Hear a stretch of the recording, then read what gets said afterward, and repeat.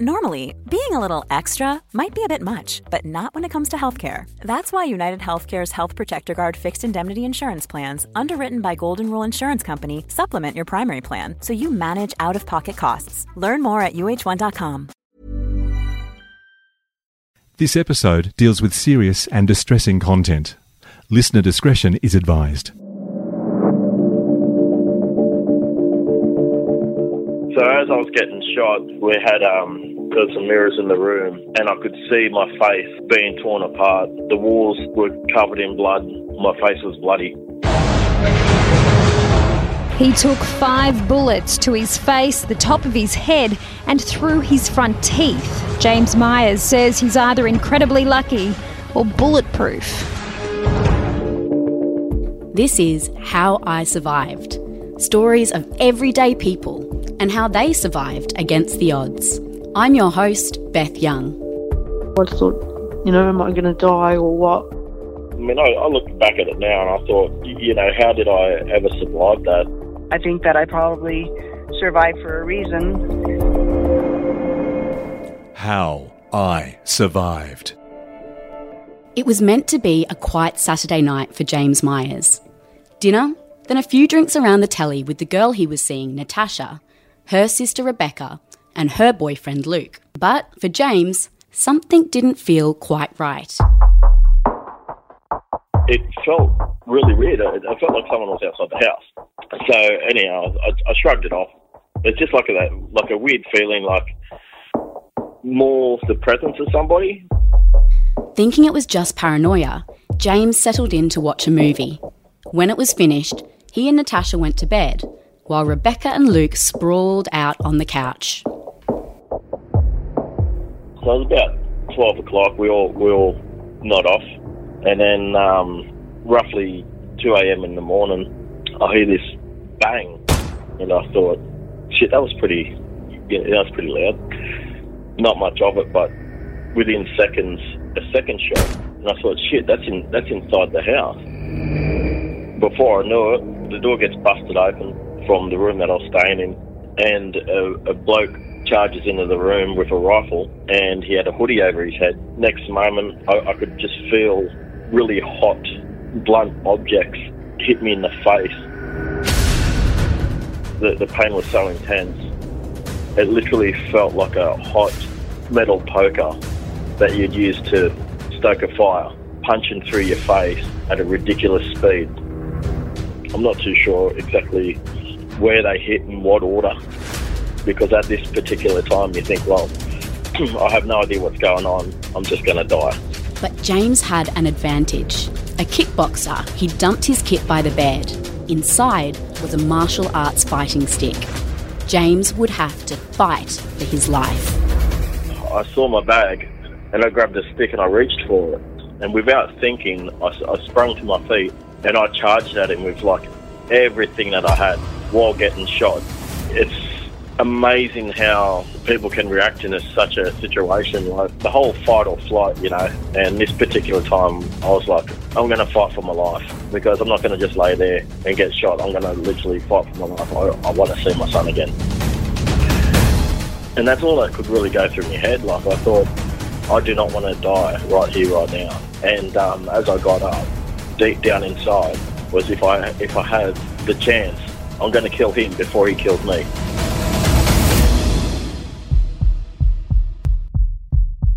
He fired around. I had a swing. I'm pretty sure I hit him in the forearm. I wasn't 100% accurate due to the fact that I had blood in my eyes and it was really, really hard to see.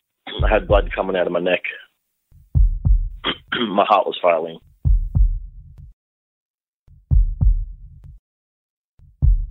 He backed out into the corridor. We started exchanging rounds, and it got to a point like I just, you know what, just fucking shoot me. And he did. He just kept on shooting. I'm like, I was kind of more to the point, like, okay, you can stop now because it really fucking hurts. But obviously I'm bleeding out and I'm about to die. And he must have run out of bullets. So he took off down the hallway to the back of the house. It was over in a blink of an eye. Literally, the whole thing was over in a blink of an eye. From start to finish would have been within minutes. 2 minutes max, 3 minutes tops. James had been shot 5 times, and he couldn't help but wonder, why him? Turns out his gut feeling had been right. Someone had been casing the house that night. Natasha's ex-boyfriend of 9 years, Barry Pobji. They'd split up 8 months earlier, and she'd taken out a domestic violence order against him.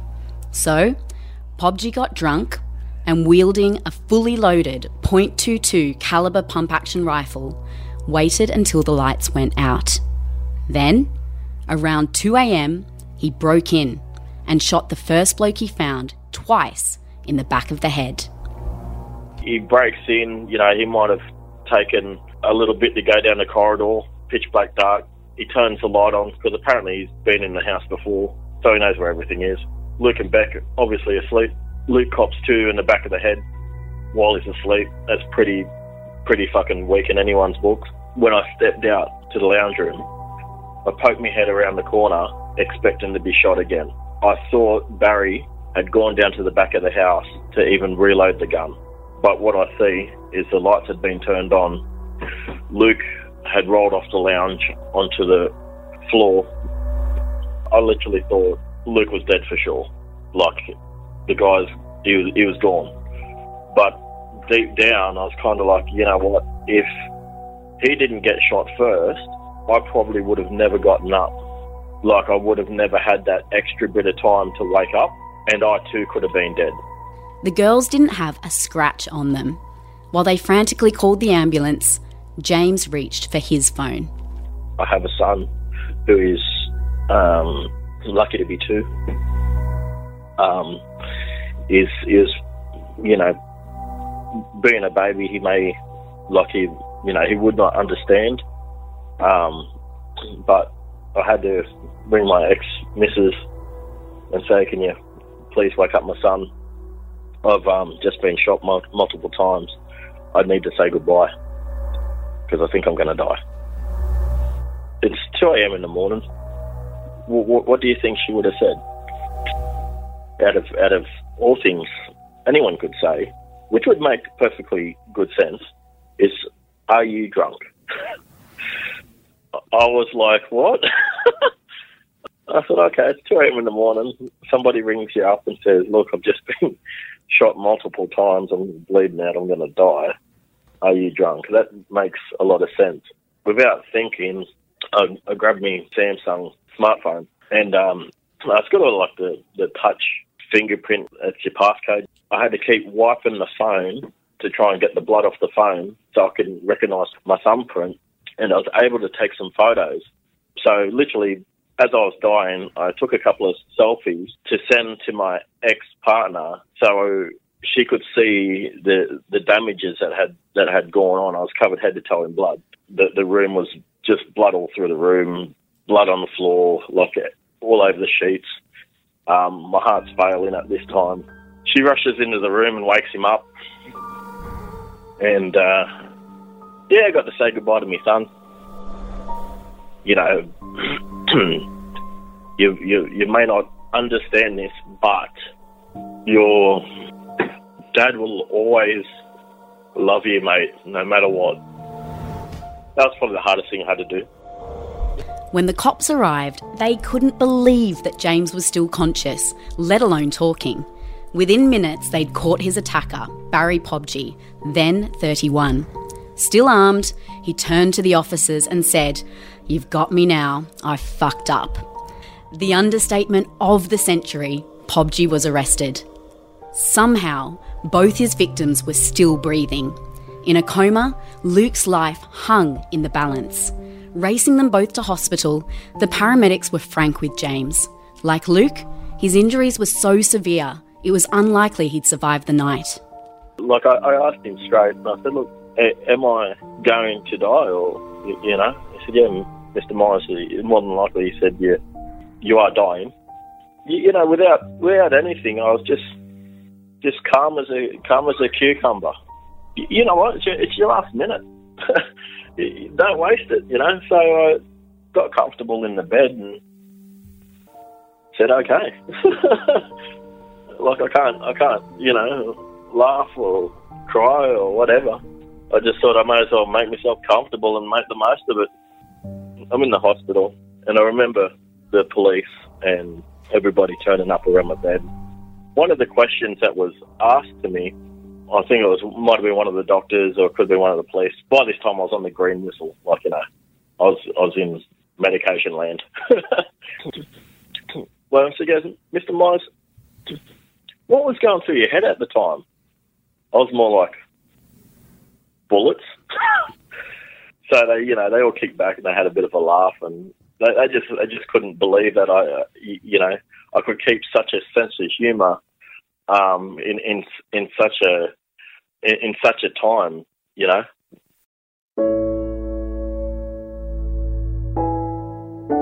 Call it a miracle, but James did survive. He even checked himself out of hospital the very next day, with 3 bullets still lodged under his tongue, in his forehead and behind his ear. They were just too risky to remove. But Luke faced a tougher battle. Despite being in a coma and then spending 9 months in a wheelchair, he learned to walk again. Because I know deep down, if Luke had the chance, he would have gotten up and he would have had a go as well.